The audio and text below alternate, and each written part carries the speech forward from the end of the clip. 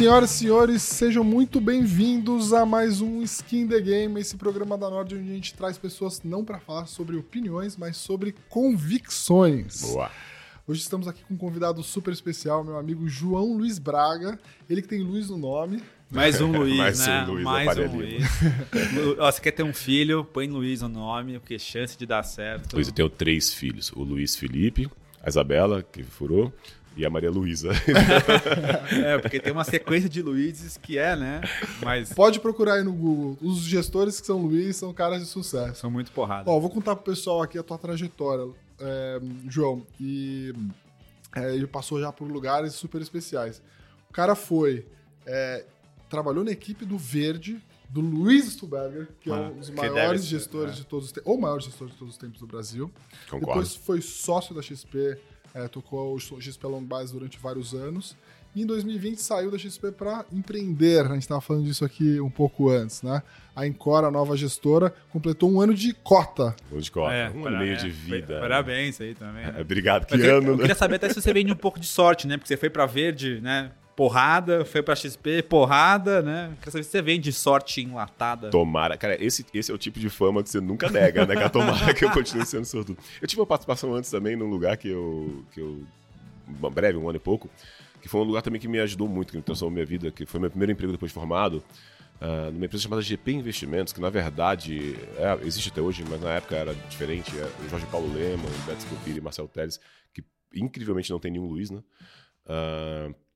Fundaram depois que eles venderam garantia, e tive o prazer de trabalhar com umas pessoas muito legais lá, como Rodrigo Campos, enfim, foi uma escola, mas lá eu fazia renda fixa, porque a juro era 25. Ninguém queria a bolsa, né? Ninguém queria a bolsa. Até aproveitando, assim, João, não sei se você já comentou sobre isso, mas onde você acha que você aprendeu mais? Na GP ou com o Luiz? Não, vamos lá, até por tempo, assim, na GP eu aprendi que não tem moleza, você tem que trabalhar pra caramba, você tem que ralar muito, né? Foi meu primeiro emprego, né? Eu tinha um pouco mais de saúde na época, né? Então, era aquela hora, eu era o primeiro a chegar, o último a ir embora, ralava pra caramba, estudava tudo, muito curioso, né? Querendo aprender tudo. E ali, assim, eu fazia desde cupom cambial até o que me mandassem fazer. Falei, João, rola a LFT do fundo. O que é isso? Vai lá aprender. Foi só pra fazer um contexto assim, histórico e como lembra uma fase atual, né? Isso foi lá para 2002 a 2004. 2002 foi um ano catastrófico para os mercados. Por quê? Foi a eleição do Lula, né? Eleição do Lula. 2022, que a gente está comentando agora, né? Como é que o mercado... A história rima, né? Como diria Mark Twain. E o Lula veio com a tal da Carta aos Brasileiros. Naquela época, a Bolsa era muito ruim. A gente tinha 8 anos de estabilidade, pela primeira vez no Brasil, em muitos anos, né, com a história do FHC, da inflação, tudo aquilo ali, e uma demanda reprimida para o mercado de capitais gigantesca. Óbvio que as empresas queriam ir para a Bolsa, né, como em qualquer país sério e tal, mas todo mundo morrendo de medo do Lula. Aí quando ele veio com as cartas aos brasileiros, em 2003 a Bolsa porrou, né, subiu 97%. Aí em 2004 começaram, destravaram, voltou a ter IPO, né, depois de anos. A IPO é uma coisa que parece normal hoje, né, na época não tinha, há anos, né, e aí veio o CCR, Gol, Natura, vários, né, sei lá, 2015, Renner, Localiza, a empresa que a gente olha até hoje. E foi quando o Stuberger, no final de 2004, junto com o Marcelo Cavalheiro, que é da Safari, cara que eu gosto muito, eles me chamaram para fazer bolsa lá. Eu juro por Deus, na entrevista, eu cheguei e falei, galera, assim, eu sou engenheiro, né, fiz engenharia elétrica, eu não sei o que é EBITDA. Eu tô falando sério, não sabia mesmo. Tipo, se você quiser me chamar para ser analista de bolsa, beleza, eu vou ralar pra caramba, que foi o meu grande aprendizado na GP. Mas eu não sei o que é EBITDA. Aí beleza, tá bom, me chamaram. E me botaram para analisar bancos, ou seja, eu fiquei mais um tempo sem saber o que é EBITDA, né? Porque banco, para quem não sabe, em casa, banco, contabilidade é um pouco diferente. Então, assim, o que eu aprendi ali na Verde, na Reding Grifo na época, foi demais, foi muito. E, curiosamente, gestores, até hoje, um pouco menos hoje, mas naquela época, assim, gestores de multimercado macro não olhavam para a Bolsa, porque a Bolsa do Brasil era muito ruim. Olhavam para o juro, o câmbio e tal, bons lá fora. Cambial. O Luiz não. O Luiz sempre teve cabeça de bolsa. O Stuberger, né? Ele sentava com a gente para ver caso de investimento, modelo, essas coisas. Então foi um aprendizado gigante, numa casa que tinha essa cultura.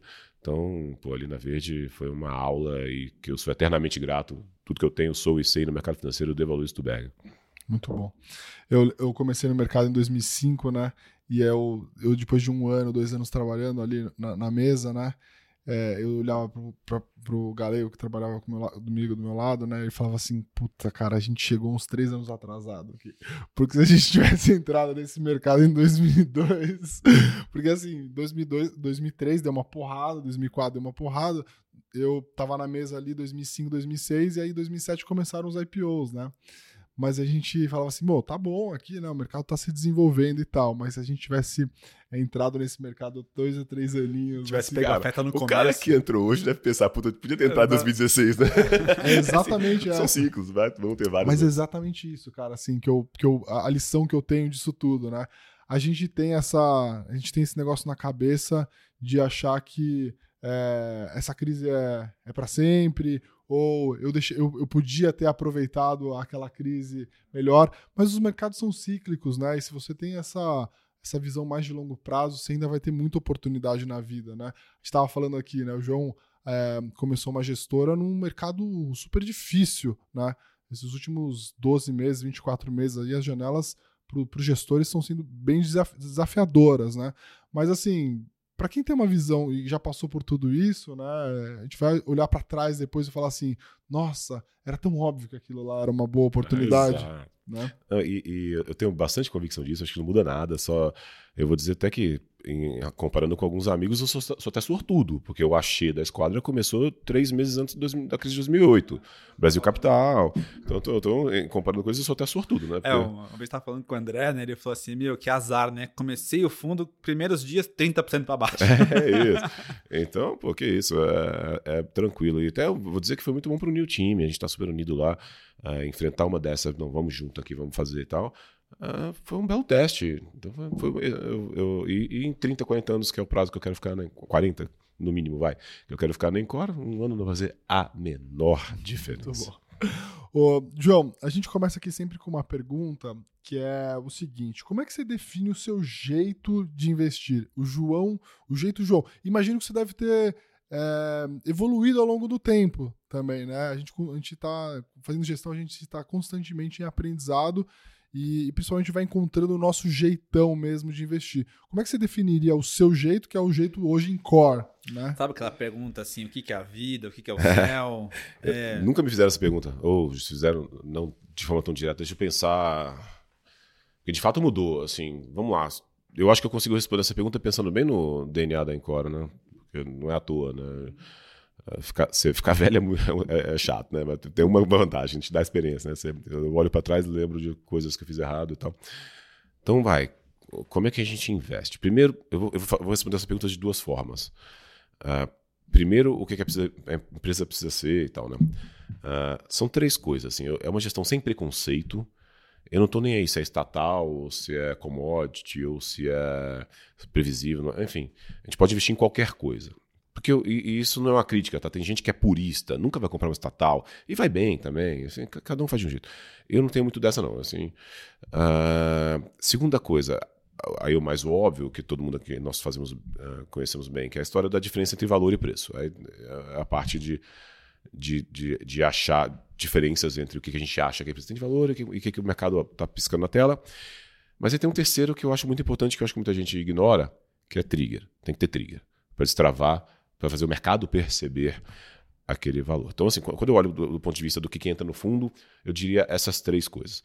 Do ponto de vista de análise, da construção do caminho para chegar aqui, aí são algumas coisas. Vamos lá.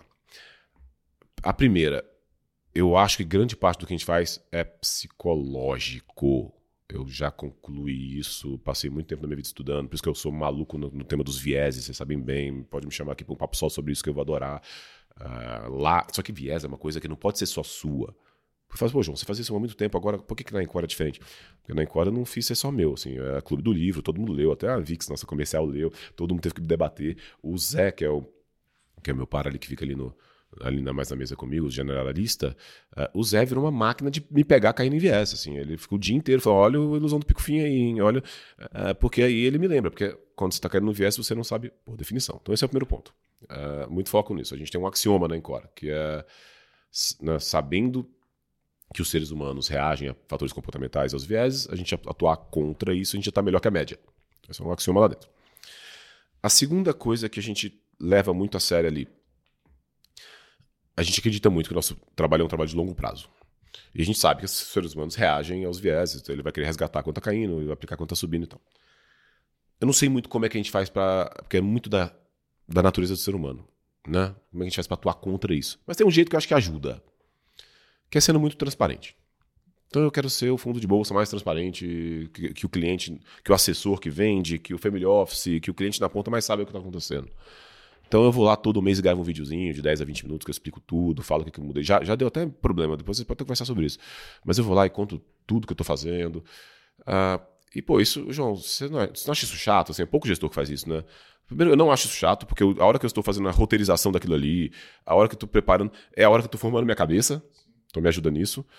E segundo, eu acho que aquilo ajuda o cliente lá na ponta a falar, beleza, ele errou, mas eu entendi a cabeça dele. Porque o cara tá vendo o fundo cair, fundo da caixa preta, não sabe se eu briguei com a minha mulher, entendeu? Sim, se eu tô na praia lá, tomando água de coco e falei, exatamente. Eu acho que isso ajuda o cara a ficar com a gente no longo prazo. Claro.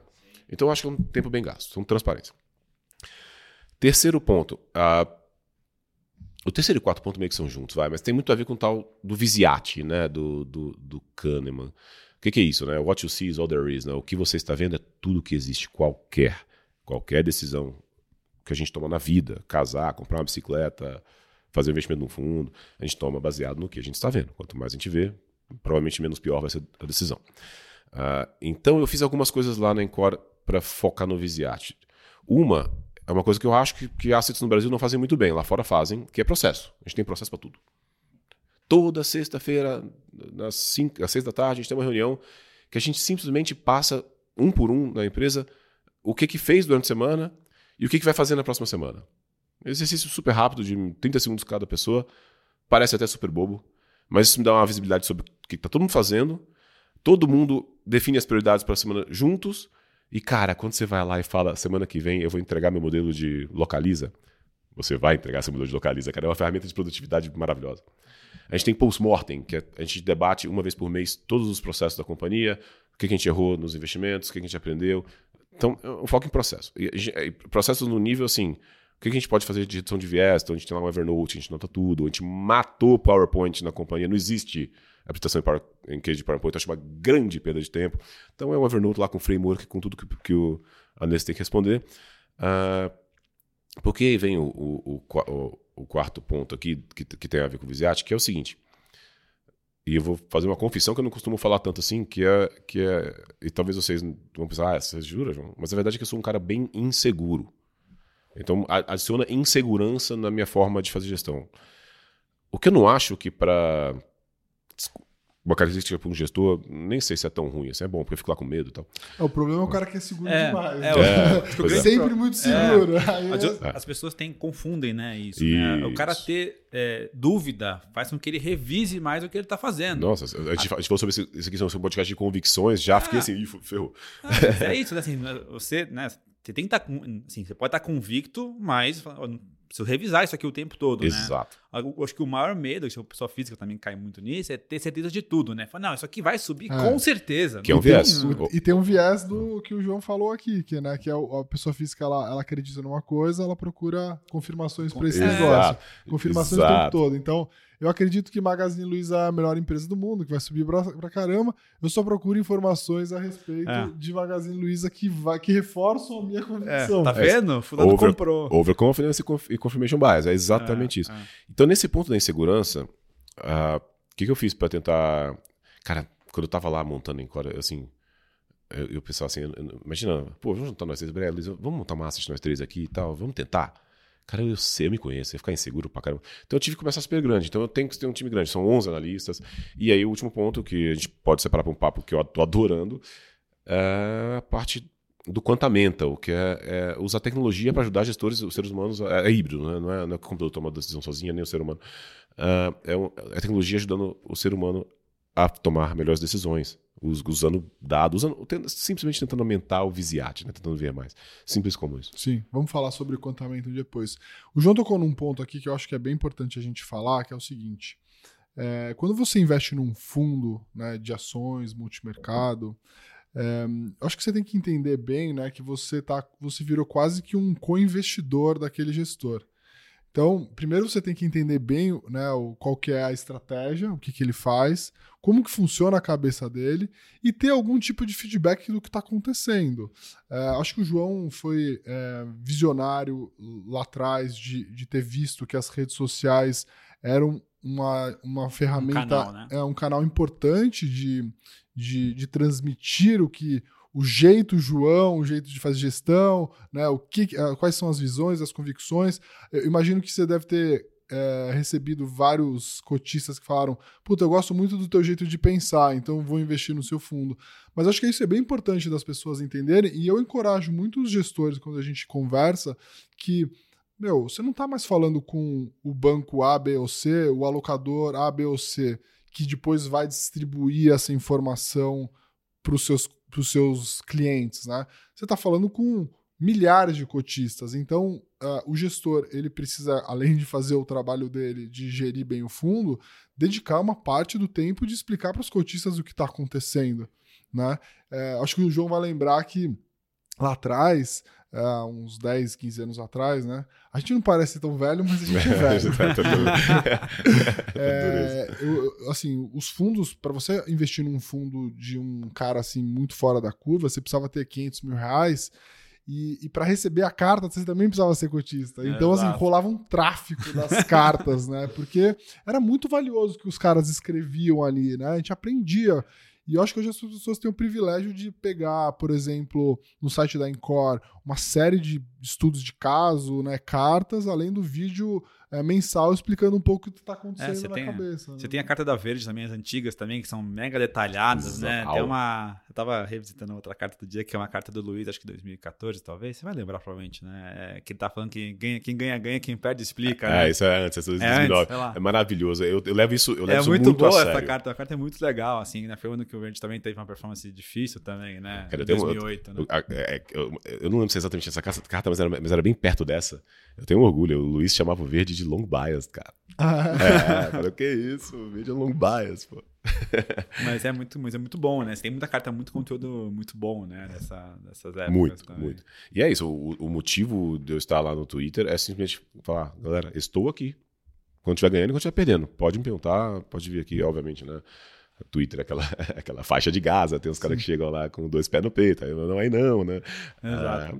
Mas o net é muito positivo. Mas o cara conhecer estratégia ajuda demais, né? Assim, porque o fundo tem esse problema, né? Assim, o cara às vezes tá aqui, né? O cara tá fazendo gestão, o cara não sabe exatamente o que tá acontecendo, né? Você ser transparente, passar a visão de estratégia pro cara, pelo menos desse faz com que ele consiga entender um pouco mais o processo que tá sendo feito, né? É isso. Ninguém acordou de manhã, já não vem pra cá e fala: acho que eu deveria comprar Magazine Luiza hoje. Exato. Não, existe um processo, né, para chegar nessa conclusão, né? E eu quero entender também que eu tenho minhas dores, né? Tem meus momentos ruins lá. O nosso business não é um business de só acertar. Todo mundo acha que o nosso business é só acertar. Não é. Então, o cara sentir minha dor ali, tá ali comigo, se sentir parte, é muito importante. Hoje, a Encore, a gente pegou um ano super difícil, né, de captação e tudo isso. E a gente tem, sei lá, quase 9 mil cotistas. Como é que eu faço para acessar 9 mil pessoas? Né?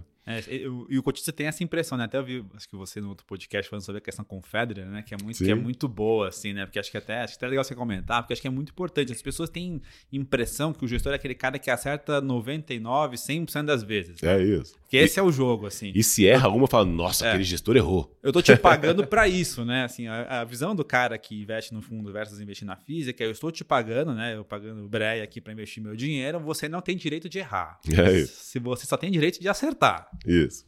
Como se o Federer não tivesse direito de perder um ponto. Exatamente. A história do Federer que eu gosto. Isso foi muito curioso, porque assim, essa história do Federer que eu tenho falado, ter ficado famosa, mas na verdade foi mega coincidência. Assim, eu gosto de assistir tênis, né? Eu tava lá lendo. E eu sou um cara curioso de ficar fuçando, né? Tipo, quando eu amo música, né? Você sabe? Aí quando eu vou em música, eu quero saber da banda, eu quero saber de onde. Enfim, eu tava lá vendo o Federer, eu fui fazer a mesma coisa. E eu fiquei mega surpreso com essas estatísticas. Mega surpreso. Eu nunca imaginei. Que é isso, né? Você pegar todos os pontos que o Federer jogou na vida. Ponto. Né? Não set no game, ponto. E não importa se ele acertou ou o outro cara que errou, né? Qual o percentual de pontos que ele fez? 55%. Eu achava que ia ser 70%. Sei lá. Cara, ou seja, o que eu aprendi lá com isso, né? Que acertar um pouquinho mais que errar e repetir é o business do Federer. É o que faz ele ser o melhor, o GOAT, né? É o que faz, essa mesma estatística vale pro Federer, Nadal e Djokovic, tá? Então é muito louco isso, né? Não, e no melhor ano da história que ele ganhou tudo, foi 58. Ele tava humilhando os outros. Eu olhava assim, o Federer tá passeando em quadra. Ele perdia 42% dos pontos. E é a mesma coisa na gestão. Assim, eu não quero acertar tudo. Aí até... Por isso que eu tenho uma carteira balanceada, por isso que eu sempre me preocupo, e se eu estiver errado? Aí entra um pouco também na pergunta anterior de como é que a gente faz gestão. Então é isso, meu business é ter um processo muito bacana, que inclusive eu vou checar depois nas post-mortems, porque acertar sem processo é sorte, e tentar acertar mais que errar. Você sabe que isso é uma coisa que é tão difícil, que é uma coisa que eu tenho que repetir para os analistas, tá? Então, galera, vamos, dá o call, porque eu sei que você vai acertar mais que errar. Então não precisa ter medo, vamos tentar sempre... Porque se a gente obedecer o processo e acertar mais que errar, é isso que a gente tem que fazer. E repetir. Eu tava até, você foi nesse podcast, eu fui depois olhar também, né? Você olha o Djokovic e os 3 maiores do mundo hoje, você vai olhar exatamente a mesma coisa. O estilo de jogo dos 3 é muito parecido, focado muito mais em devolver as bolas, focado em não errar e fazer com que o outro erre, e sendo agressivo nas horas certas. É isso. Se você pegar o Ibovespa e tirar os piores, você é um excelente fundo. Exatamente. É legal esse negócio de estatística, porque uma vez eu também... o João fez na carta recente dele, falou de equatorial, né? E uma vez eu tinha feito um estudo sobre o Campeonato Brasileiro, que era basicamente você pegar os últimos 10 ou 20 anos do Campeonato Brasileiro e somar os pontos de todo mundo que participou do Campeonato Brasileiro. E aí, se você traduzisse essa mesma estatística para o mercado financeiro, né? Eventualmente, as 3 ações que mais subiram, uma delas nunca foi campeã brasileira, né? Então, que é a brincadeira que o João fala sobre Equatorial, que é a ação que mais subiu nos últimos 10 anos, mas ela nunca foi a primeira do ranking. Né? Eu acho que essa estatística depois dá para fazer até com basquete, porque o cara que faz mais cesta, ele acha que ele tem uma conversão de 60%. Assim, o LeBron, ele arremessa muito e assim, faz 60% dos pontos. Acho que tirando o Curry, que é um monstro, né? Retardado. Esse cara, tipo, não dá. Mas de basquete eu fiz uma carta ainda na XP em 2017, sei lá quando. Foi uma época que a gente estava indo super bem. A gente acertou, sei lá, e lá tinha um long shot, era mais fácil de medir a geração de alfa e tal. A gente acertou pra caramba. E aí já vem aquela galera, né? Putz, vamos botar dinheiro nesse fundo, os caras só acertam e tal. E eu fiz uma carta anti-marketing, e eu citei o Curry, eu citei basquete. Qual foi o tema ali? Existe um conceito no basquete que é muito curioso, que eu acho que não existe, mas tem gente que acha que existe sim, que é a tal da hot hand.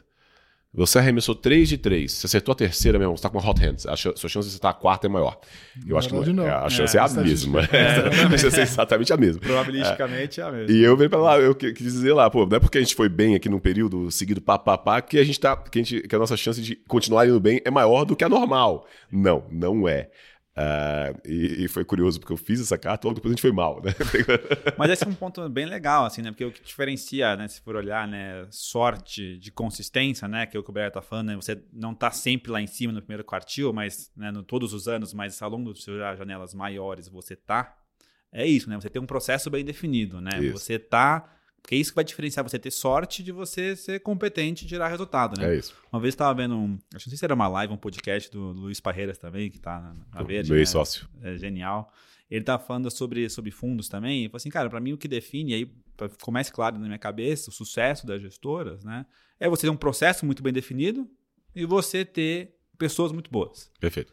Se você tem um processo muito bem definido, que você consegue ser consistente, garante resultados de longo prazo, joia. Mas ao mesmo tempo você tem que ter um time muito bom, de gente muito boa, né, para garantir que você vai conseguir gerar bons resultados lá na frente. Né? É exatamente isso. E o pessoal adora preferir ficar olhando cota de curto prazo, mas enfim. Ô, João, eu ia fazer uma pergunta aqui se tem algum ativo ou mercado que você não investiria de jeito nenhum, mas você falou que é super agnóstico, então investiria. Mas tem algum outro ativo que não seja ações, que você não investiria de jeito nenhum?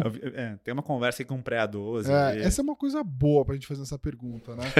Houve uma polêmica recente de se investir num pré 12% ao ano é bom ou ruim, né? E você teve uma explicação muito boa, então eu queria que você falasse aí pro pessoal.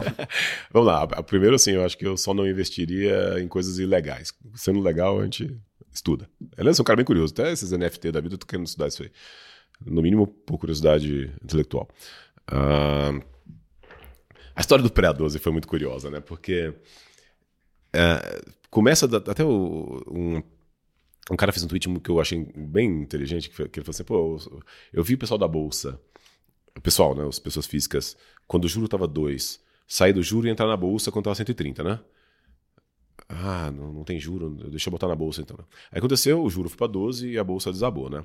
Aí o cara tá fazendo o inverso agora, e agora ele acha que ele tá fazendo certo, né? Pô, eu acredito que não, né? Se ele rolar, provavelmente ele tá errando aqui agora também, mas beleza. E eu comecei a ver, né, o tal do Pré-12 sendo vendido por aí, de uma forma bem errada. Então, meu problema não é com o Pré-12. O Pré-12, gente, vamos combinar, né? Pô, para ganhar de Pré-12 colocando o prêmio de risco de equity, você tem que entregar um retorno super bom. Então. O que eu acho que as coisas se conversam e até vai dar, tá, esse retorno. Mas, enfim, o problema é que eu vi a galera falando assim, olha, o Brasil está entrando num momento muito ruim. Né? O Brasil vai ter uma eleição, é incerteza pra caramba. E se tal cara ganhar? E se o fiscal, não sei o que lá, e tal? Você vai ficar na Bolsa, sendo que tem Pré-12? Pô, aí eu discordo muito, né? Assim, o meu problema tá aí. Nesta venda, né? Nesta venda do Pré-12 como sendo uma alternativa para a pessoa pessimista. E aí eu não consigo concordar, porque na verdade, pô... A alternativa para a pessoa pessimista é o pós-fixado. Ou uma B, né? A taxa de mercado. É óbvio. Vamos lá, exatamente. O que eu falo, né?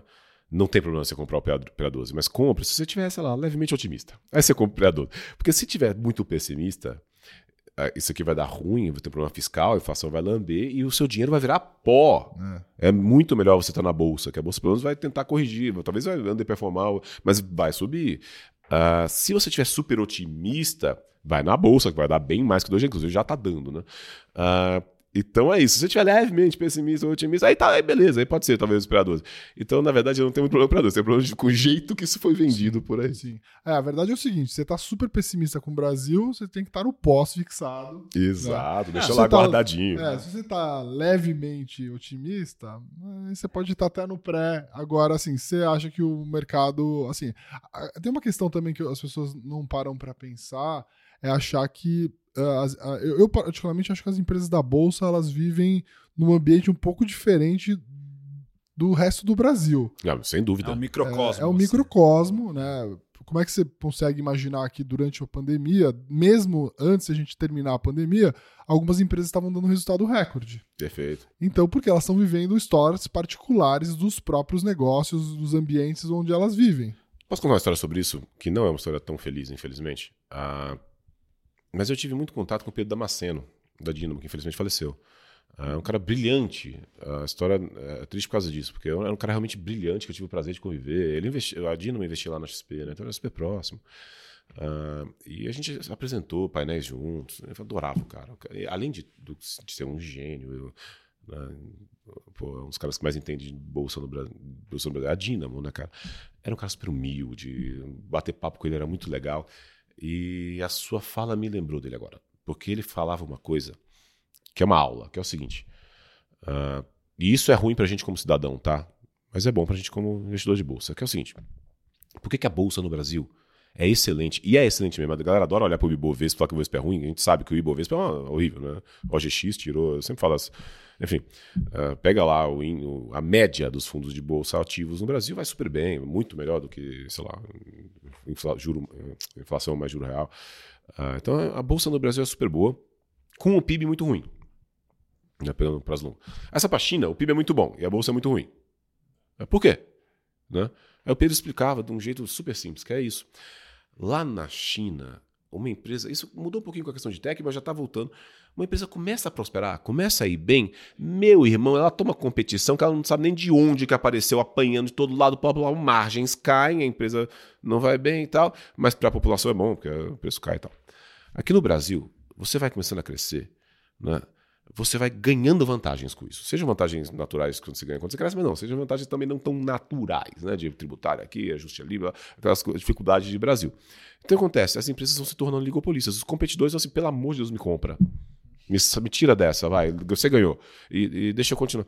E aí, que são as empresas da Bolsa? São as que conseguiram transpor essa barreira e estão lá no Olimpo dos oligopólios. Eu vou dar um exemplo prático. Teve uma época na minha vida que eu olhei, eu sou goiano, né? Eu gosto de tomar uma cervejinha, né? E você vai lá para os Estados Unidos, você via aquele, eu tô falando de 2006 e tal, você via aquele sucesso que estava acontecendo com as artesanais, né? Aí eu falei, cara, isso vai acontecer no Brasil. No Brasil era zero, tinha uma ou outra.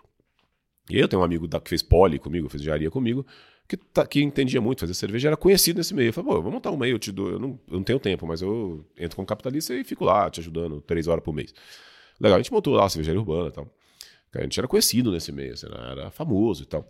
E um dia eu parei para calcular que a gente pagava por litro o dobro de imposto da Ambev. Como é que compete, cara?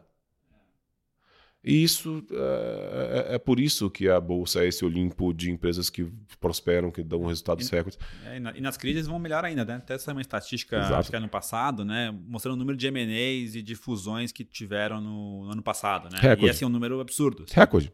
Que é assim, os caras vão comprando a galera, né? Porque tem acesso ao mercado de capitais, tem acesso a captar dinheiro barato, olham isso e falam, eu vou comprar esse cara, e aí você cria um processo de competição que vai morrendo também. Nas crises as empresas saem mais fortes, né? É só você pensar o seguinte, né? Se o juro a 12... se as pessoas acham que o juro a 12 é ruim para a Bolsa ou se o juro a 12 é ruim para as empresas que são endividadas, imagina para as pequenas e médias empresas. Né? Então, eu lembro muito que eu fui na Localiza, acho, sei lá, uns 8, 10 anos atrás, e aí eu via que estava acontecendo um negócio de várias pequenas empresas de aluguel de carro começar a aparecer, né? E eu lembro de uma matéria, saiu até um amigo meu na Copa do Valor, tipo, as pequenas techs, né, vão revolucionar esse mercado. E aí o pessoal da Localiza falou assim, cara, eu tenho modelado todos os caras, se arranjar um cara melhor, que cresce mais, que é mais rentável que a gente pode comprar. Exato. Vou te dar um dado sobre isso. Há 10 anos atrás, a Movida não existia, né? Mas tinha lá Hertz, Localiza, Unidas e tal. Né? Aí tem as outras, que são essas que vão sofrer a consolidação natural. O market share das outras em locadora 10 anos atrás era 50%. Sabe quanto é que é hoje? Menos de 10%. Né? É isso, as grandes têm um modelo muito melhor, têm essas vantagens competitivas, elas naturalmente vão se tornando oligopólios. Elas nem precisam comprar, mas se comprar ainda acelera. Né? Eu tenho alguns investimentos hoje pensando com essa cabeça, né, que eu chamo de compounders, né, que vão compor retornos ao longo de tempos grandes. Tá aproveitando, falando que você está falando de carteira, né? Quais são os 3 ativos que você não deixaria de comprar hoje? Assim? Pô, esse aqui são 3 ativos que eu não deixaria de comprar em hipótese nenhuma. Cara, para um cara inseguro e essa pergunta é super difícil de fazer, né? Assim, quando me perguntam assim, João, que ação você seguraria por 10 anos? Eu falo, nenhuma. Sei lá, o que vai acontecer? Pô, aí tem aquela frase que eu sempre repito, que é, eu sou pago para mudar de opinião, pô, 10 anos segurar uma coisa qualquer, enfim.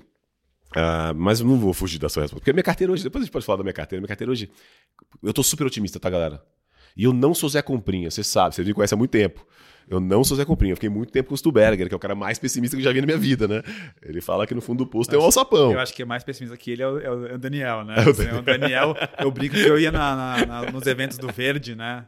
Que é maravilhoso os eventos do Verde, né? Eu fui de 20 anos do Verde também, e é um negócio assim que você sai com vontade de quase chorar, né? Você sai com vontade de ir pra casa e fala assim, eu preciso vender bolsa. Aí o cara se pergunta, como é que tá a exposição comprada do fundo? Eu tô comprado em 30%. Você sabe que o Luiz falava que 30% era o neutro. Por isso que ele é um long bias. Brilhante. Por isso tinha cabeça de equity e tal. Só para um parênteses ainda do Verde. Tá acontecendo uma coisa super chata agora. Super chata mesmo, que eu tô bem triste, né? Que o pessoal confunde uma análise de um gestor com o que ele gosta, ou preferência, né? Porque o Luiz tá apanhando porque ele falou que ele acha que o Lula vai ganhar. Assim, o pessoal acha que o Lula ou que o Luiz é petista. Pelo amor de Deus, né, gente? E aí eu lembro eu tô falando disso porque... E ele e o Xavier, coitados, né? O cara tá fazendo uma análise. Pô, o gestor, eu brinco, né? Eu sou pago porque é dinheiro no fundo, né? Então eu também tenho que fazer essa análise. E não necessariamente vai acontecer o que eu gostaria que acontecesse, mas vai acontecer o que... Mas eu tenho que me preparar para o que vai acontecer. E aí eu lembro dessa história porque a apresentação do Verde de 2014, eu nunca vou esquecer. Que o Lula achava que a Dilma ia ganhar. Cara, acredite, ele não queria que a Dilma ganhasse, mas ele achava que a Dilma ia ganhar. Ele acertou este call, ele estava preparando para aquilo. E ele virou lá e contou a história de por que ele achava, né? Tem vários motivos, porque o mercado achava que não, né? Mas tinha todos os motivos dele. E aí ele abriu meu coração lá naquela apresentação. Ele falou assim, pô, eu sento com as minhas filhas pra jantar. Aí minhas filhas falaram, mas... Porque ele tava posicionado pra Dilma ganhar, né? Ele ia ganhar dinheiro se Dilma ganhasse. Assim, mas, ô pai, você quer que a Dilma ganhe? Aí ele, não, é só uma coisa que eu acho que vai acontecer. Enfim, eu tenho que me preparar pra isso. Mas eu digredi isso tudo para dizer sobre a carteira, né? Negócio da insegurança. Tipo, eu tô super otimista. Mas fala, pô, você deve estar só com as atacantes que vão... Nada. É um jeito meio equatorial de fazer gestão, né? Tipo, eu não quero ser o melhor fundo. Eu quero ser um dos melhores no curto prazo para ser o melhor no prazo maior. E como eu acho que tá tudo muito barato, hoje tá dando uma chance maravilhosa de fazer uma carteira balanceada e eu gostando de tudo, né? Tipo, eu tenho atacantes que eu vou até falar delas aqui para responder essa pergunta, mas eu tenho commodities pra caramba, que eu gosto de commodities e elas se contrabalanceiam. Pô, que maravilha. É o carteira dos sonhos, é raro ter uma oportunidade dessa. Então, minha carteira hoje é mais ou menos um pouco mais que 1/3 em commodities e um pouco menos em 2/3 dividido em 2 aqui em antifrágeis, né? Defensivas, né? Tipo setor elétrico, tipo um açaí, que quando a inflação aumenta, você sai do supermercado e vai para ela. E 1/3 de atacantes. Mas quando eu falo assim, que a ação que não pode deixar de ter, vem as atacantes, né? Então as estrelas ali, né? Então eu vou citar algumas. Vou começar com uma para ilustrar a história do compounder, que é a Pets. Cara, a Pets é cara, ela negocia no múltiplo alto e tal, mas assim, é igual o Raia Drogasil, que sempre negociou. Cara vai continuar cara, vai ser cara então, no futuro. Isso, e por quê? Né? Por que eu acho que ela vai ser cara e vai continuar cara? Porque é uma história meio parecida com a Localiza ou com a Raia Drogasil. Você acha um modelo, você descobre lá um modelo, que é um modelo muito legal, que não é tão fácil de replicar também, mas é um modelo muito legal. Cara, você já tem seu crescimento contratado. Você vai abrindo por aí e você nem precisa comprar. Você pode até comprar, mas quando você entra lá para Goiânia e monta uma loja, eu falo do Goiânia porque é minha terra, né? Você mata os pet shops de bairro, porque você é muito melhor que eles. É igual a Drogasil. Quando a Drogasil vai lá e montava uma Drogasil lá, que pô, é bonitinha, né? A Drogasil você compra coisa, você mata as de bairro, tudo lá, né? E aí, eu falei dos 50% de share do Outros em Localiza. Sabe qual é o porcento de share do Outros em Pet Shop? 80%. A Pets tem tipo 7 de share, a Cobas tem mais uns 6, mas 80. Daqui a 10 anos não vai ser 80, vai ser bem menos. Essas aqui vão crescer. Então é um crescimento meio contratado. Né? E ainda podendo fazer serviços, né? A Ceres, que é veterinário. A aquisição da Zidog eu achei brilhante, porque a Zidog é um produto maravilhoso com a distribuição da Pets. Então, se o pessoal da Zidog conseguir fazer mais produto daqueles, brilhante. Então, essa execução maravilhosa. Uma ação que já me deu muita alegria, já me deu muita tristeza, porque essas coisas de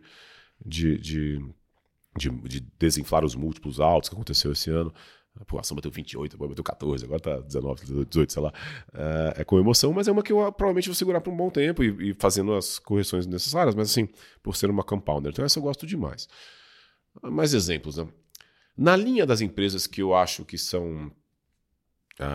que eu não tenho preconceito, que o valor é maior do que o preço e que tem trigger, tem duas que eu gosto muito hoje, que são a Locamérica, que já Localiza na Austrália, né? É só terminar de fazer os remédios lá, junta e resolve. E a fusão das duas está muito barata, tá perto de 15 vezes PI nos números, coisa que eu nunca tinha visto Localiza negociar. E com o trigger disso acontecendo, de andar, né? De ter a venda, se venderem por 4 bi, que é o número que estão ventilando hoje, a Unidas com, sei lá, quantos carros ali? Perto de 50 mil carros é um número muito bom. E pô, ele passa a colher todos os frutos dessa fusão que eu gosto muito. E a outra é a Apvida, que é a mesma coisa. Acabou de terminar a fusão com a Intermédica, cria-se um plano nacional, então você já tem uma sinergia natural, você pode ver no plano nacional que antigamente não podia, porque a Apvida era muito no norte e a Intermédica muito aqui no sudeste. Além disso, agora destravam duas coisas. As possibilidades de sinergia, que eu acho que são muito maiores que as anunciadas, eu entendo eles não terem falado tanto ali, porque eu também não falaria, né? Acabou de ter uma CPI do Covid, né? Não dá para o cara ficar falando muita coisa ali. E imagina o pipe de aquisições que eles pensaram, projetaram nesse último ano. Agora que terminou a fusão, eles podem implementar esse pipe. Então, de novo, trigger. Eu gosto muito quando tem trigger. Então, eu cito essas nessa linha. Aí tem outras, por exemplo... você não falar de Mercado Livre aqui... Eu ia falar de Mercado Livre agora. Vou achar que você tá inseguro demais. Não, o Mercado Livre, cara, essa aí... Hoje ela é uma posição média, no fundo. Ela deve ser a 8ª posição, mas por uma questão de de que eu também não posso ignorar esse macro que está acontecendo, né? Porque é bizarro. O Mercado Livre apanha, no dia do resultado sobe muito. Vamos ver hoje. Hoje, saiu o resultado ontem à noite, eu acho que hoje ela vai subir muito. Foi assim também no do segundo tri. Terceiro tri foi meio 0-0. Então o que isso quer dizer, né? Quer dizer que ela está apanhando por causa do macro e subindo por causa do micro, né? E vocês sabem que eu sou um gestor micro. Eu gasto um pouco de tempo com macro, acho que eu acho que não dá para ignorar 100%, como é o caso. Assim, né? Essa desinflada de tech global, eu vou lá e botar o Mercado Livre como a maior posição do fundo, eu vou me ferrar. Mas o Boma lá, nosso analista, ele fez uma conta, o Luiz Bomentri, também um Luiz, mais um Luiz, né? Ele fez uma conta que é muito legal. Que é o seguinte, o jeito que a gente olha para essas empresas marketplace é o seguinte, você vê quanto ela vale por quanto ela vende, né? Porque o que ela vende, que é o GMV, não é ela que vende, né? Você que vende lá, né? E aí o EV sobre GMV, né? Quanto a Meli, o Mercado Livre vale, você pode fazer essa conta reversa, né? Fala assim, se eu acho que ela vale uma vez, sendo que ela já valeu 3, tá? 3 vezes. Se eu acho que ela vale uma vez, a parte do marketplace, por quanto eu estou levando o Mercado Pago, a parte de advertisements, a parte do Mercado Envios, todas as opcionalidades de graça. Na verdade, está até menos. Se você considerar um pouco menos de uma vez EV/GMV, para este ano, você não precisa nem botar forward, você está levando todo o resto de graça. Lembrando que o Mercado Pago é um Nubank ali dentro. E com uma vantagem, porque ele já tem um marketplace, então ele já tem para quem dá crédito, que é o cara que compra e o cara que vende dentro da plataforma. Então, assim, essa é uma chuva de opcionalidades. E, galera, vou deixar eu falar um pouquinho mais assim, do que só o Mercado Livre, porque o Mercado Livre está apanhando por um motivo. Quando a gente faz lá o post-mortem de Mercado Livre, entende por que a gente errou tão feio? Porque, assim, é um erro reputacional. Na boa, assim, eu vou assumindo aqui pro meu cliente. É um erro que me faz dormir mal, assim, é reputacionalmente feio. Uma posição que chegou a ser a maior do fundo, cair 60% em um ano. Assim. É uma coisa que, na minha cabeça, eu sofro ali quando eu vou dormir e tal. E aí a gente tenta fazer o post-mortem, vamos entender, vamos aprender, né? Vamos melhorar o nosso processo. A gente volta e olha para o que a gente esperava que fosse entregue, entregaram mais, cara. Então, mas caiu. Por que caiu? Porque quando o juro americano sobe, essa perspectiva, ninguém quer ter, que os múltiplos grandes caem, e aí beleza. Talvez não, eu certamente errei ali na minha atribuição de valor. Minha atribuição de valor estava errado para um mundo de juros maiores. Então, errei, é um erro. Mas quando eu olho para ela hoje e olho para essa desinflada que deu lá fora, e para quem tem uma visão um pouquinho mais de longo prazo, essas techs aí estão dando uma oportunidade que eu ainda não fui lá no all-in, não. Pelo contrário, tô bem pequeno, ainda tô nas minhas commodityzinhas aqui e tal. Só tateando. Mas eu tô de olho nisso. O erro, então, tá em assim, talvez não ter tido uma margem de segurança maior de ter comprado um ativo. Sem dúvida. Resumindo, é isso. Óbvio que eu nunca, nem eu nem ninguém, né? Quando você volta lá para outubro, não precisa nem voltar tanto não, setembro, o pessoal esperava 2, 3 altas no juro americano e já estão falando em 9, né? De 7 hoje esperado é 7, óbvio que isso pegou de surpresa todo mundo, mas é óbvio também que, tipo, essas coisas são pêndulos, né? É ciclo como qualquer outro, e o ciclo foi muito positivo para a Tech, né? E você sabe o que acontece, o ciclo vem para cá, o investidor vai para lá, né? Tipo, ele sempre exagera nos lados ali. E aí foi meu erro. Foi porque quando estava no patibô do ciclo e o investidor exagerando, eu falei, cara, eu adoro essa ação, acho que dá para carregar e tal. Mas ali, claramente, a margem de segurança estava pequena. Mas só queria falar mais uma coisa sobre tech.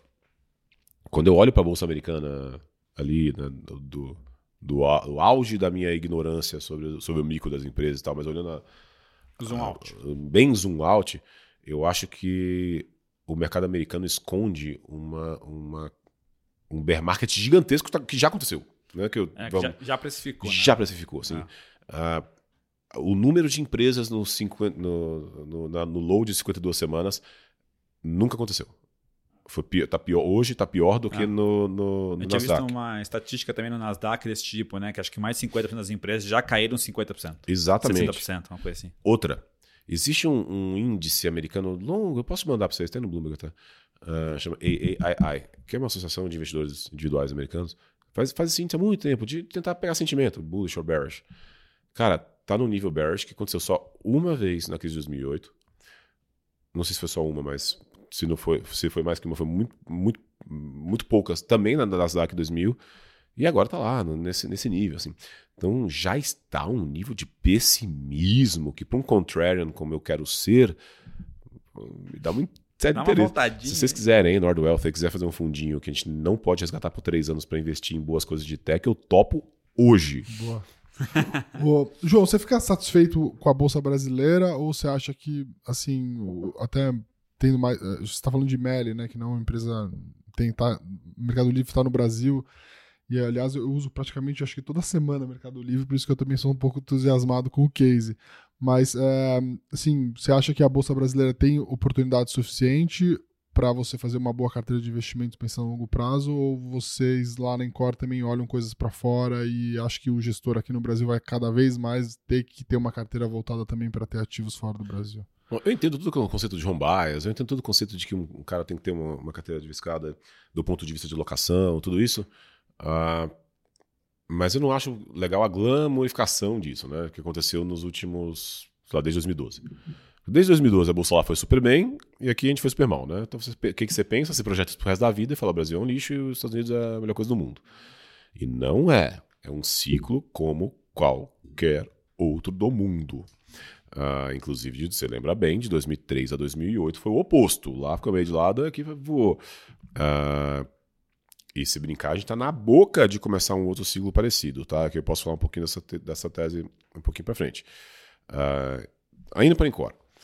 Eu quero ser uma parte da alocação de um cliente. Tipo, meu dinheiro tá quase todo lá, mas assim, não façam o que eu faço, né? É skin in the game. Eu boto lá porque eu realmente acredito. Aliás, você falar uma coisa sobre isso, né? Por que eu fundei a Encore? Né? Porque eu tava feliz na XP, super bem, né? Eu adoro a XP, o pessoal super bem com todo mundo lá. Mas eu fiz a Encore por um motivo muito simples. São dois motivos. O primeiro é que eu realmente acredito, do fundo do meu coração, que investir em boas empresas, com capacidade de passar preço, fazendo as alterações necessárias, é a melhor forma de você defender seu capital numa grande crise e tal, né? Inflação lambendo e tal, e multiplicar seu capital no longo prazo. Então, eu realmente acredito nisso e quando eu pego os fundos que eu fiz de gestão eu não são tudo dado público, mas eu não posso usar isso comercialmente, né? Pô, dá um retorno composto super bom, ganhei da inflação de juro real, mais equity risk premium tranquilo. Então, já foi tranquilo, tomara que a gente continue entregando isso. Então, eu realmente acredito nisso. E o ponto 2 é que eu quero fazer isso por mais 40 anos. Então, a Encore foi o jeito que eu encontrei, eu e o meu sócio lá, de perpetuar fazer o que eu acredito pelos próximos 40 anos, né? E o que eu estava falando? Eu ia falar do Encore por causa da locação lá fora. Então eu quero ser, então, de novo, para mim eu boto tudo lá, mas eu quero ser para o cliente uma parte do portfólio dele, né? A parte de locação de boas empresas. E eu não quero falar Brasil porque eu vou chegar lá, mas assim, o que eu tenho que ter ali, ainda mais um cara inseguro como eu, o que eu tenho que ter ali para fazer um investimento? Eu tenho que sentir que eu tenho um edge, cara. Eu tenho que sentir que eu tenho alguma vantagem. Eu tô entendendo um pouco mais daquilo ali que os outros. Eu tenho que sentir isso. E é natural que eu tenha mais facilidade de sentir isso com a Pets do que com a Amazon. Né? Dito isso, hoje na carteira tem dois exemplos que não são necessariamente brasileiros, mas que a gente sente que tem edge. Um é Mercado Livre e o outro é uma empresa chamada Tenaris. Né, que os mais velhos lembram da Confab aqui no Brasil. A Tenaris é a dona da Confab, mas ela faz tubo para investimento em petróleo, que eu acho que esse business vai bombar. Represamento gigante nos últimos anos de falta de investimento em petróleo. Petróleo voou, provavelmente vai incentivar um monte de investimento. Você olha para os números da Tenaris, dá para fazer uma análise micro de que a galera está viajando para baixo. Os números vão ser muito melhores que entregue. É uma empresa que é ítalo-argentina, negociada nos Estados Unidos, mas que a gente estudou, sentiu que tem um edge e colocou na carteira. Mas eu diria que essas aí vão ser sempre a exceção. João, até é uma questão curiosa, assim, né? Assim, acho que nunca vi uma conta disso, mas assim, acho que se pegar número de ação de bolsa por analista de gestora no Brasil, deve ser o maior número já visto, né? Tem pouca ação na bolsa brasileira. Gestora, acho que tem 800, sei lá. Em ações tem muita gente, né? E grande parte das pessoas, né? Você pega Dino, Atmos, Bogari, Brasil Capital, é um time focado em olhar empresas, né? Analisar ações, falar com as companhias, né? E tentar achar esse edge, né? O que você acha que você faz diferente para ter esse edge, né? Porque se todo mundo senta, analisa ações, fala com as companhias, né? O que você acha que seria o seu edge nisso? Eu vou responder, mas antes eu vou falar sobre essa história de que parece ter muita gente no Brasil. Na verdade, eu acho que o Brasil vai crescer demais em mercado de capitais. A gente dá um bebezinho no mercado de capitais. Eu acho que esse crescimento recente, até teve muita asset nova, né? Que também tem as ondas, né? É uma preparação para este crescimento, mas assim, se eu olhava para 2014, eu achava que tinha pouco. Né? Tipo, que isso? É um pouco meio IPO, né? Exato. Então vai ter nos IPOs e eu honestamente acho que a gente vai ter um papo aqui em Skin the Game da Norte daqui a 5, 10 anos, vai olhar pra trás e lembra como eu era pequeno, como que deu pra crescer, como tem... Eu realmente acredito nisso. Diferencial. Vamos lá. Primeiro que mesmo sendo uma asset ainda pequena, relativamente pequena, eu quero crescer, a gente tem um time gigante, né? São 11 analistas, é maior do que o meu time que era da XP, maior do que o meu time da Grifo e tal. E eu tenho mais 4 caras do Quantamental. Então, a ideia lá é realmente, até pela minha insegurança, é ter muita gente, cada um olhando para poucos papéis, 10 papéis, tal, cada um. E aí tem que ser o melhor. Ou um dos melhores, que mais entende daquele papel. Esse é um jeito que eu quero me diferenciar, dado que dá para focar. Né? O outro diferencial que eu acho que eu até nem gosto de falar muito pra galera não fazer, né? Me deixa no meu cantinho lá, é o Quantamento, cara. Eu tô completamente maluco com isso, assim. É realmente muito legal o que dá para fazer de análise, capturando dado, estudando o que a gente chama de alternative data, dados alternativos. Que um analista, um ser humano, pode ser o melhor analista do mundo, cara. Mas tem coisa que não dá pra fazer se não tiver um robô capturando ali pra te dar a informação e falar, isso aqui. E curioso, porque quando eu tava...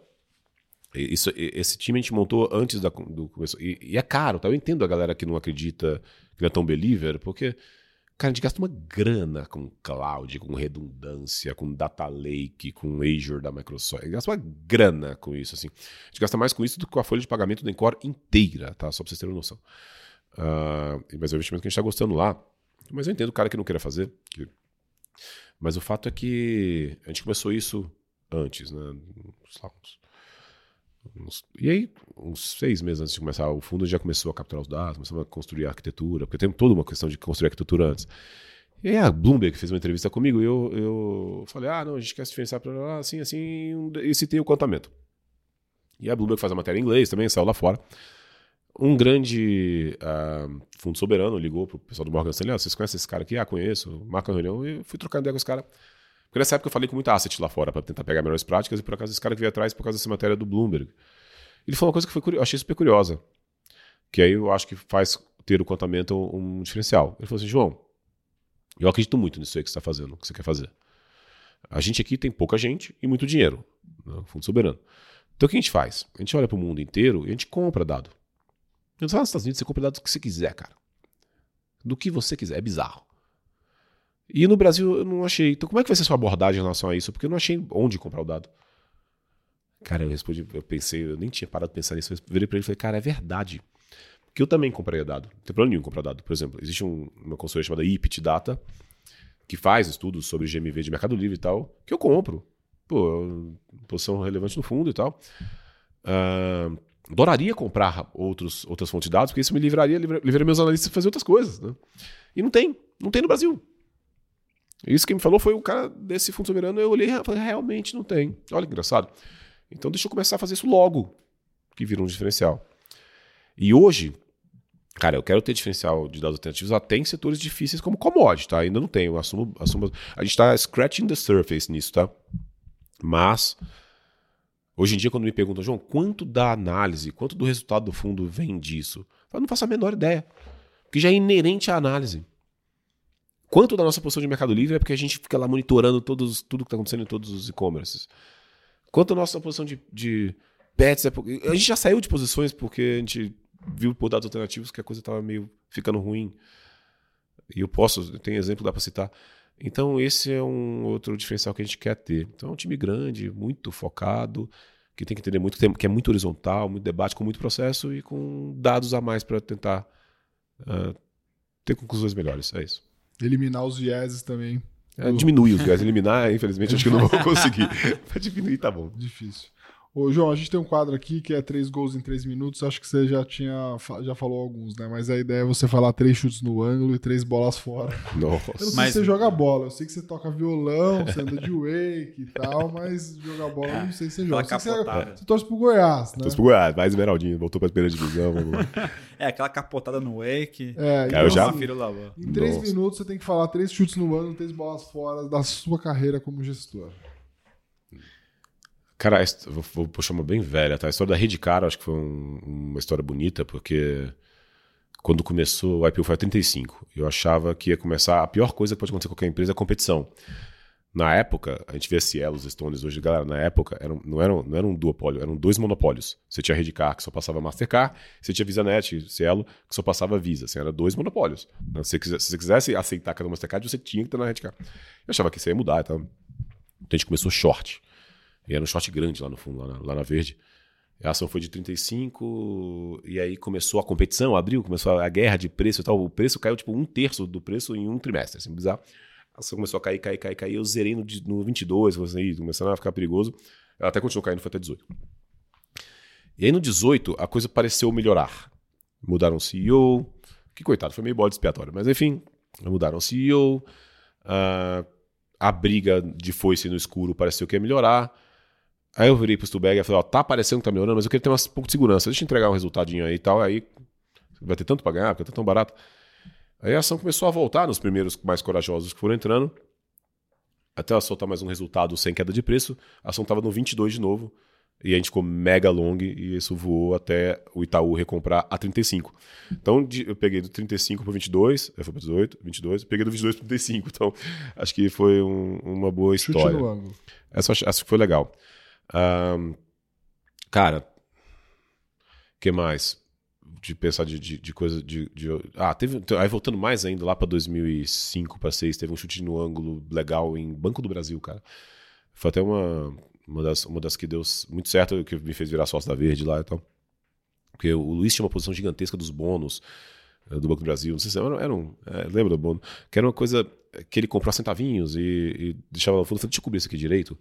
E 2005 foi um ano muito ruim para o Banco do Brasil, porque teve seca no Rio Grande do Sul, ele tinha uma carteira muito agro, naquela época a carteira era bem menos sediada, o banco precisou de uma capitalização, chamou capital, para 2006. E aí eu fiz um estudo, já tinha que estudar por causa da exposição dos bônus do Luiz, eu fiquei muito próximo, eu sou amigo do pessoal até hoje, assim, era legal, porque é Brasília, né, no Banco do Brasil, então já ia para Goiânia visitar meus pais, então, eu fiquei muito próximo do pessoal e eu decidi ancorar, junto com o pessoal do Opportunity, decidi ancorar essa oferta. Porque eu consegui. O Luiz, ele também não tem preconceito, mas se for estatal, você demora o dobro para convencer. Mas eu consegui convencer ele que ele era uma boa. A gente botou uma posição gigantesca e dobrou em 6 meses. Foi uma posição super boa. E logo depois a gente conseguiu trabalhar com o banco para logo depois eles acabarem com esse legado ruim dos bônus. Então exercer o bônus também foi. Era BBAS 13, não era?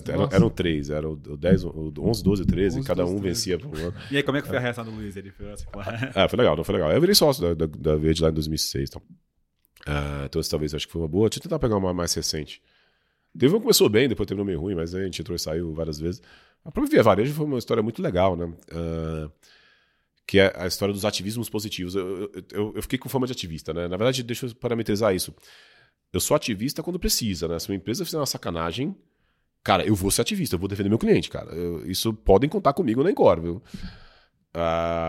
O caso de Via Varejo foi um ativismo um pouco diferente, né? Foi um ativismo positivo, que eu até faria de novo, mas oportunidades são muito raras disso, né? Basicamente, a gente tinha uma empresa completamente largada, com um controlador, que é o Casino, que estava botando a empresa à venda mesmo. Assim, ele falava, era público, você não gosta, a empresa está à venda e tal.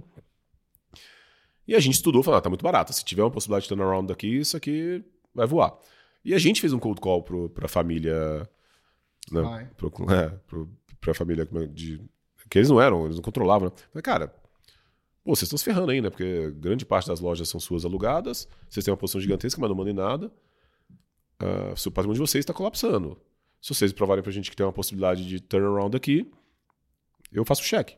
Era 2 bi, eu dou 500 pau. Você dá 1 bi, sei lá, alguma coisa assim, e os outros 500 pau eu ligo lá pra uns amigos aí, a gente tenta, e vamos sonhar grande, a gente compra o Casino.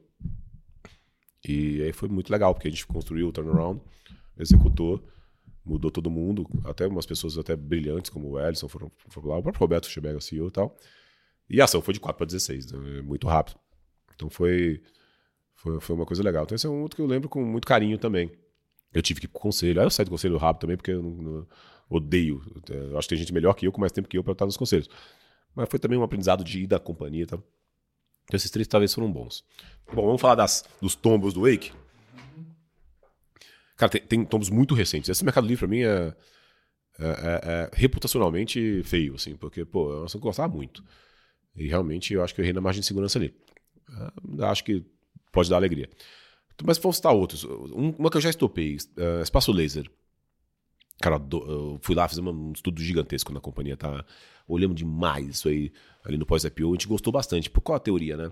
A teoria é que o ROIC marginal, né, de uma loja nova, assim, o retorno de uma loja nova é bizarro, tá? É mais que 30, assim, pode ser qualquer coisa, entre 30 e 50, se bem executada. Só que a necessidade de capital é baixa. Aliás, para várias é zero, porque é franquia, né? Você bota o seu franqueado para colocar o capital. Então vira uma parada meio paleteria mexicana. Cresce muito rápido. A gente foi lá, analisou isso. Cara, a gente aí usa os dados alternativos, né? Eu não tô brincando, tá? Eu monitoro empresas, continuo monitorando, obviamente, que tem tipo 6 lojas. A Espaço Laser tem 700, tá? Só como referência. Todas, para ver quem é que vai crescer nesse jogo da paleteria mexicana.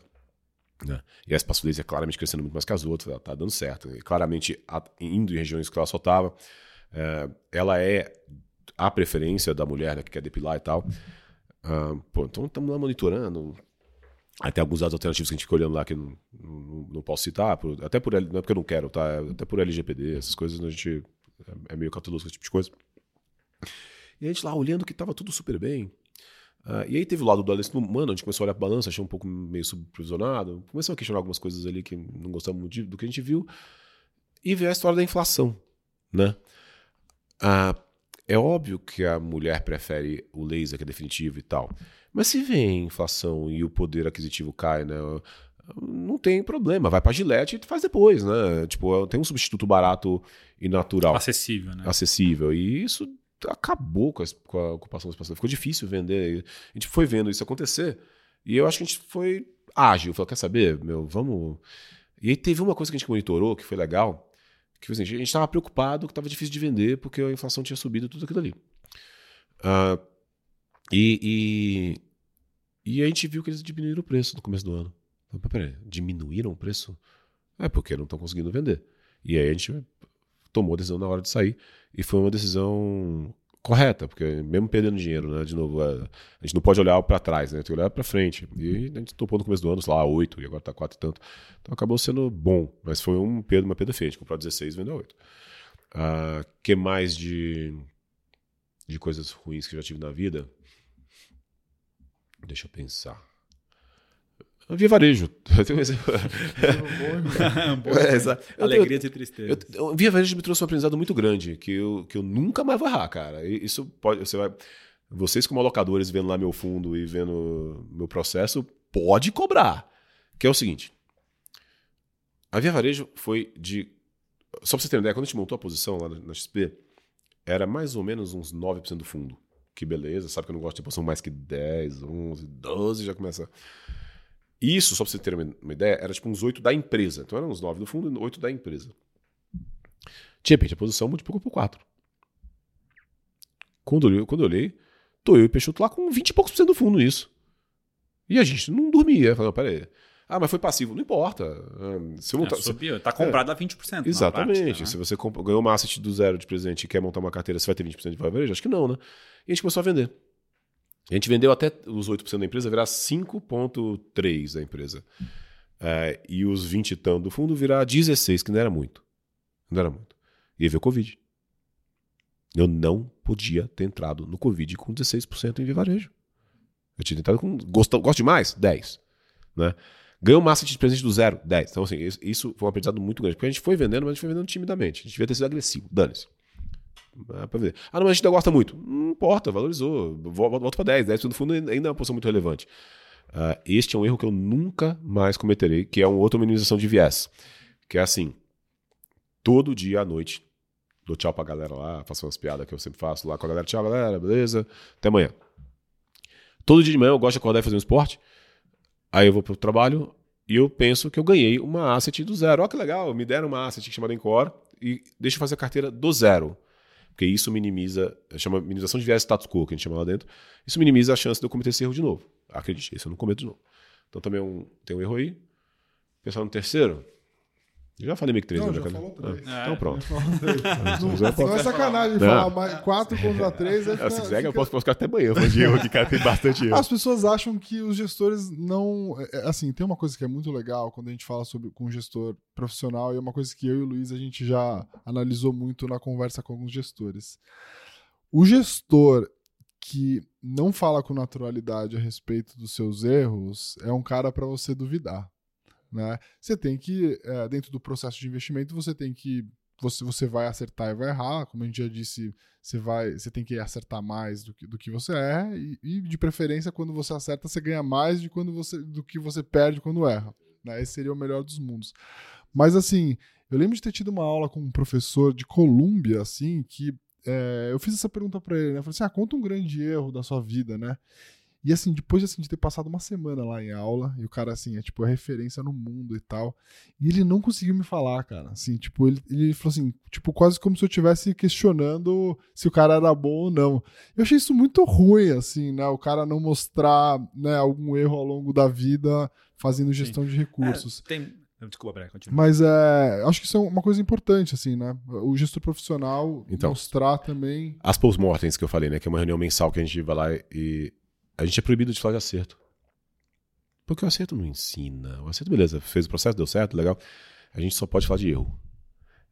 Espaço laser foi um tema de uma post-mortem. A gente foi lá, viu certinho e tal, beleza, aprendemos e tal. Quando um dos aprendizados, no caso de espaço laser, você tem que ficar bem esperto com uma questão macro, que é a inflação, quando o produto é para a classe...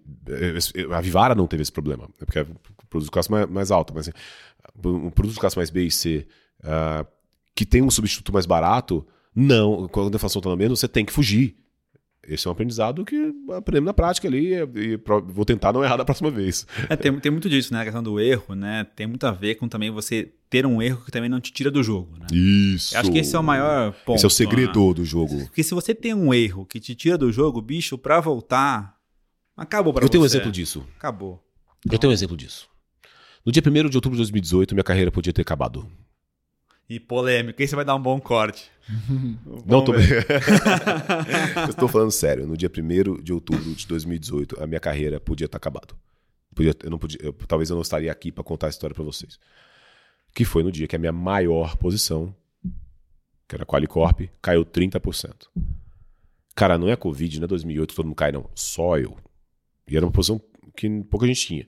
Então eu fico imaginando que todo mundo pensou, nossa, hoje o dia do Braga vai ser péssimo. E por que eu sobrevivi? Por que eu tô aqui contando essa história?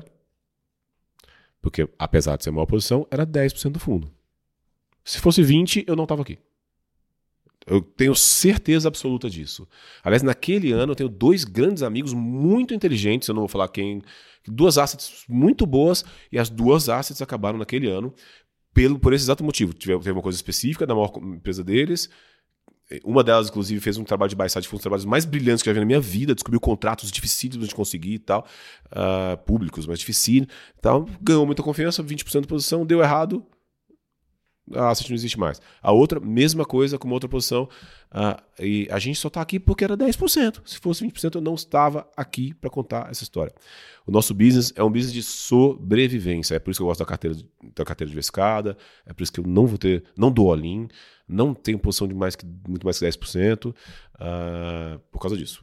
Sobreviver. Até, João, assim, você foi um cara que já geriu 100 milhões, 200 milhões, sei lá quantos bi na Verde. Na XP também. Na XP, só os nossos fundos chegaram a 7 bi. 7 bi. O que você acha que mudou para você entre gerir 100 milhões, 200, 500, 7 bi, 10 bi? Nada, cara. Nada? Não mudou nada para você? Não, vamos lá. Nada também é forte. Vamos lá. Eu não sou gestor de fundo pequeno. Isso eu já sei, assim, não muda nada. Tipo, todo mundo fala, Braga na Encore, fundo pequeno ainda, vamos botar dinheiro lá, porque ele vai voar. Esquece, eu não sou bom, não sei girar, não sei, não faço isso. Ser muito ágil, tal. Eu tenho uns amigos que são muito bons nisso, eu não sou. Minha escola foi lá atrás, o grifo já era grande pra época, quando era pouco líquido e tal. E aí, o que muda então, vai pra não falar que não é nada? Eu já estou fazendo, aliás, lá na Encore eu uso essa parte do Contamento para monitorar tudo lá, monitorar um monte de coisa, desde risco até uma coisa que eu costumo dizer que a gente só melhora o que a gente consegue monitorar, né? Então, uma das coisas que eu faço é olhar minha carteira em relação a fatores de estilo. Não é que eu pego fatores de estilo, igual a galera faz, e falo, isso aqui é uma carteira boa, né? Momento e tal. Não, eu pego a minha carteira, que os seres humanos escolheram, e falo assim, como é que tá isso aqui em fatores de estilo? Hoje a gente tá viesado um pouquinho para growth, não muito. E a gente tá viesado muito para size. Então a gente tá em caps maiores. Curioso, mesmo o fundo não sendo tão grande. Então, nesse aspecto de seleção de carteira, não muda muito. Tem uma coisa que muda que eu sinto falta, que é... Existe um tamanho ótimo. Eu não quero crescer bizarramente na Encore, não, tá? Eu não quero ter 15 bi, eu não quero. Igual amigos meus chegaram lá. Eu provavelmente fecharia o fundo com 5 bi para depois estudar até onde dá pra ir. Então, voltando ao ponto ótimo, acho que tem um ponto que a partir dali, você não consegue fazer a curva tão rápido, aí começa a ficar ruim. Eu cheguei a 7 bi lá, eu já senti alguma dificuldade, mas ainda dava. Mas, por outro lado, tem uma vantagem, né? Eu não sei se o Michel Klein receberia a ligação de Massett com 500 milhões de reais. Mas eu tinha... Sim. E também você bi. tem que ter um time suficientemente grande, né? Que consiga fazer um bom trabalho, né? Que é a dificuldade, às vezes, de uma asset muito pequena que não consegue... Sabe como eu tô fazendo para resolver esse problema da Encore? Eu ganho 0. E os 3 maiores sócios também, perto disso. E a gente tá colocando... A gente já dá lucro, graças a Deus. A gente pega esse dinheiro que sobra e dá pra galera mais nova para ser bem competitivo, e a gente tá lá na nossa aposta da nossa empresa, na nossa realização do sonho de empreender. Boa. Ó, a gente tá na reta final aqui, passa muito rápido. O papo é bom, né? Podia ficar o dia inteiro. Negócio que o dia inteiro aqui. O João tem o Twitter dele, tá no Instagram. O site da Encore também é um site que já foi montado com essa cabeça de estar próximo dos cotistas e tal. Vale a pena conferir lá as cartas, os vídeos também no YouTube, né?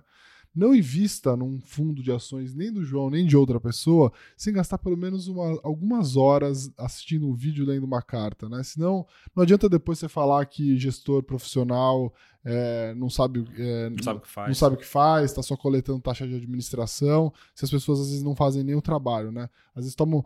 Para comprar uma passagem gasta 2-3 horas, para programar uma viagem gasta 2 semanas, aí para comprar um fundo entra na plataforma, seleciona ordem de performance dos últimos 12 meses, sabendo que é um fundo de ações, e toma a decisão de investimento e depois fica xingando os gestores por aí. Mas, João, a gente termina sempre aqui com uma pergunta skin the game, que é assim, você precisa dar uma recomendação de alguma coisa que as pessoas deveriam fazer na vida que não tem a ver com investimentos, né? Uma coisa que você fez, você gosta muito, fala assim, olha, você não poderia passar a sua vida sem ter essa experiência. Não vale carnaval em Goiânia, tá? Eu tenho mais carnaval em Salvador do que em Goiânia, mas... Deixa eu pensar. Pode ser mais de uma? Pode, claro. Cara, eu acho que tem que fazer esporte, porque eu percebo muito claro quando eu tô mais preguiçoso no esporte, como é que minha cabeça funciona, e quando eu tô mais ativo no esporte, como é que a cabeça funciona, como é que eu durmo bem e tal. E eu gosto de fazer de manhã, porque dado que eu não gosto tanto, melhor fazer logo. tô nessa turma também. Aí. Eu até tô gostando bastante. Aí o esporte você escolhe, mas tem que fazer. Cara, e aí teve uma coisa que mudou um pouco a minha vida, que é o seguinte, né, eu sou um cara, vocês batem o olho em mim e vocês percebem, eu sou um cara hiperativo, nossa, dificuldade gigantesca de focar, eu tenho um monte de processos que eu faço, e teve uma época lá para 2016, 2016, que o fundo da XP começou a ir mal, eu comecei a perder o sono, eu falei, que droga, né, estresse. Aí o fundo começou a ir bem, eu continuei perdendo o sono, eu falei, não é o fundo, o que é? Eu falei, deixa eu olhar isso, né, não dá para não dormir. E uma coisa que me ajudou demais, cara, sabe o que foi? Meditação. Então, meditar mudou um pouco a minha vida, assim, em termos de foco, de tranquilidade e tal. Foi uma indicação de alguns amigos que eu gostei. E aí, eu junto os dois. Por exemplo, os esportes que eu gosto têm um quê de meditação. Por exemplo, no dia a dia eu faço jiu-jitsu, não sei se tem muito não, mas tem muito do impacto, do saber ficar calmo, do xadrezinho ali humano. Mas tem um esporte que eu vou fazer semana que vem, que eu não faço desde a pandemia, que eu adoro, que é snowboard, cara. Quando eu tô ali fazendo snow, a minha cabeça assim, o meu pensamento vai quase a zero. Que é quase uma meditação. É uma delícia. É muito louco isso. Então, cara, se eu puder sugerir uma coisa, é snowboard, eu amo de paixão. Snowboard É muito louco, assim, corrida, né? Corrida pra mim é corrida, uma vez eu fui, eu corria assim, eu sempre joguei bola, né? E às vezes jogando bola você corre 12 km, mas você tá olhando pra bola, você tá, né, dando carrinho, dando cotovelada nas pessoas, é muito mais divertido. Mas uma vez durante uma corrida, cara, assim, de longa, eu entrei em transe, assim, e eu senti que eu tava sentado numa cadeira, que minhas pernas só mexiam, entendeu? Então, assim, eu corri, assim, tipo, uns 10 quilômetros, tipo, assim, pensando, assim, tipo, sabe? Porque, assim, eu tava tão encaixado na corrida, que, assim, eu entrei numa transe e parecia que eu tava sentado e só minha perna tava mexendo, cara. Nossa, é muito louco. Mas a corrida eu acho que é maravilhosa, cara, assim, você entra num estado de você com você, e acho que o esporte tem uma questão muito legal, que é a disciplina, né? Você precisa seguir ali um plano, porque você também tem muito a ver com investimento, né? Você só consegue gerar resultado no esporte, qualquer esporte que você faça, se você tiver consistência e disciplina, né? Pra seguir aquele plano. Mental, cara, não e aí, saúde mental você é sensacional. Na cabeça. É animal, fica animal. No dezembrão eu peguei pesado, assim, bebi, né? Dezembro, né? Mas também não cara, combina. cheguei em janeiro no jiu-jitsu ali, o que eu apanhei. Mas e acho que te deixa melhor também. Eu acho que de fato, deixa muito melhor, assim. Muito bom. João, brigadão aí pela tua presença. Agradecer, passar voando aqui, sempre uma aula. A gente precisa marcar mais, a gente precisa marcar uma só para falar sobre os vieses, que o pessoal vai gostar.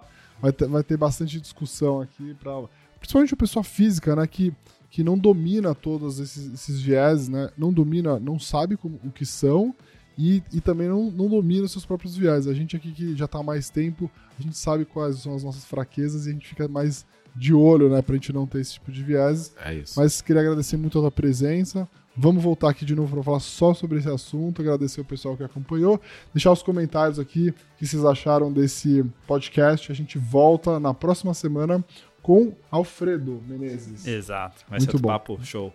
Valeu, pessoal, até a próxima. Muito obrigado, galera. Obrigado pelo convite.